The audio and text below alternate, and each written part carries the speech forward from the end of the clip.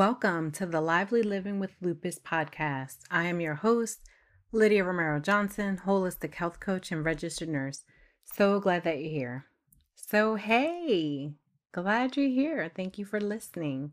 It is March 2020. Can you believe it? So do you know that March is National Nutrition Month? I know, so exciting. So March is also my birthday month and also the month that I decided to change my life.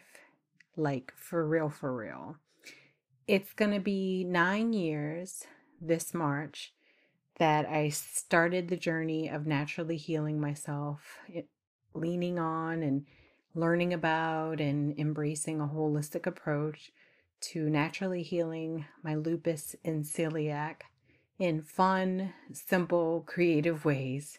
Definitely have been enjoying the process.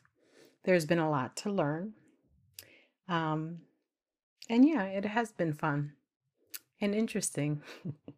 All right, but on this podcast, I just want to use this as an invitation to invite you all to look at and to consider how you could use food as a tool on your journey. So healing of lupus, or any other autoimmune conditions you may have, or if you have something like celiac, even arthritis. I mean, honestly, anything that you have, I feel like definitely food can be helpful. You can look at where it can turn up the volume on the good things, right, that you want more of. And you can see where you could use food to turn down the volume on the things that you don't want. Okay? So think of this, like, how do you want to feel? Really think about that. And how do I want to feel? You can kind of scan your body and see how you're feeling now, how you've been feeling, and think about how you want to feel. And then kind of think, like, what are some of the things that can help me feel that way? There might be a lot of things, but most times people usually bring food up in the mix, and sometimes there's maybe a uncomfortable or unhealthy or unknowing relationship that goes along with that as to why the vision of what we think, okay, yeah, I know food can help. I know I could be, should be, all the things, but then things don't play out the way you want them to or expect them to, and you're not getting the results that you want to see. So tap into how you feel, what you're willing to decide to do, and see how you can have fun with it along the way. Again, the things have to be fun. It can't be like boring and painful and like gross or any of the things for me, or I can't, right? So again, this is an invitation to see how you could use food in a fun, creative, simple way to help change and transform your life. Are you sick and tired of being sick and tired? That's where I was. Sick and tired of being sick and tired. I get it. That shit gets old. Again, food can totally be a tool on your healing journey. Just takes time. I didn't always know the value of it. I totally didn't appreciate food for a long time, and I totally used it in, I probably abused it, really. Let's be honest. I probably used food as ways of numbing. I know I did. Like, okay, to hell with this day, blah, give me my cheeseburger and french fries and milkshake and leave me the hell alone. Or, like, who wants to deal with that? Just give me my greasy egg roll and keep it moving. You might have that thing. For some people, it's ice cream. I actually had this relationship with ice cream for a short time. I can't remember exactly what was going on in my life. It was totally before I changed everything, but the amount of ice cream I was eating and the frequency I was eating it, let's just say it pretty much ended me up in the emergency room. And shortly after, having to get my gallbladder taken out. So I'm pretty sure some of that fat content and all kind of worked its way into the picture. And again, because my body has so much autoimmune stuff going on. It's more sensitive to foods and things that are in it and around it and on it. Um, so anyway, so I started to make some changes. Like I said, it's been almost 9 years. I started looking at who has what I have, how are they able to get better, and I was guided to food. And I was absolutely guided to more plant-based living. Um, and I started to try things. So I definitely encourage people, of course, you always talk to your doctor before you make any changes, all those things. If you have allergies, don't eat any of the foods that we're talking about, that kind of thing. But, just really started to experiment with things like, okay, I hear this food can be good, look up some of the nutritional value, how it could be helpful. I'm a girl, I totally like to look at some of the research in addition to, what I'm feeling intuitively and kind of make decisions based off kind of how that all syncs together and go from there and give things a trial and, where I can compare what's happening with me to what's happening on the labs. Um, the way that my body and joints feel, my skin looks, all those different things do that as well.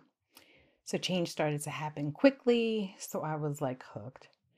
And when I say hooked, I mean, I'm not doing any of this perfectly, but hooked into continuing the journey of living a, holistic life. So like just being aware to all parts of myself, being aware to how I can naturally improve my health and my living and my function in holistic, natural ways. That doesn't mean that I don't go to a doctor. That doesn't mean that if things come up, I don't take medicine, but definitely um, a lot more aware, intentional, and kind of live in the proactive, preventative space. Okay, so let's see. So, where are you guys with food? How is your relationship with food? That's absolutely, something to think of, something I would encourage you to get clear on. I hope you'll join me as I go through this month, National, Nutrition Month, kind of sharing some bits of things on highlighting some foods and how food can impact certain issues and struggles and how it can help things. That's some of the things I'll be talking about. It'll probably all be pretty general, but try to relate some story to it, of course. Just to highlight, like, from the changes that I have made with food, adding more plant-based, less processed, less fried. Like I said, it's been tremendous. So losing weight, I lost a lot of weight. My blood pressure became normal. I was able to come off blood pressure medication. My inflammation markers, labs, became normal. They improved. I was able to come off medications, 9 prescribed medications. I'm no longer on any lupus prescribed meds with my doctor's blessing. And like I said, I feel good. I actually just went today to my primary care doctor and had a bunch of labs drawn. So it'll be interesting to see how things come out. With that, I hope and think everything should come out good, but getting a little older and not doing things perfectly. Let's see. But again, you don't do things perfectly. There's no perfect, there's progress, and you just keep practicing the way that you want to live. So if you're deciding to be holistic and natural, you practice it. Again, it doesn't mean you eliminate the whole other part of your health world if you have a doctor or a rheumatologist or anything. Just kind of incorporate all those things in an integrative approach. Okay, so some resources I want to give you that definitely were helpful to me in the plant-based world were I recommend watching Forks Over Knives. So if you have not seen that, I absolutely encourage you to check it out. I thought it was great.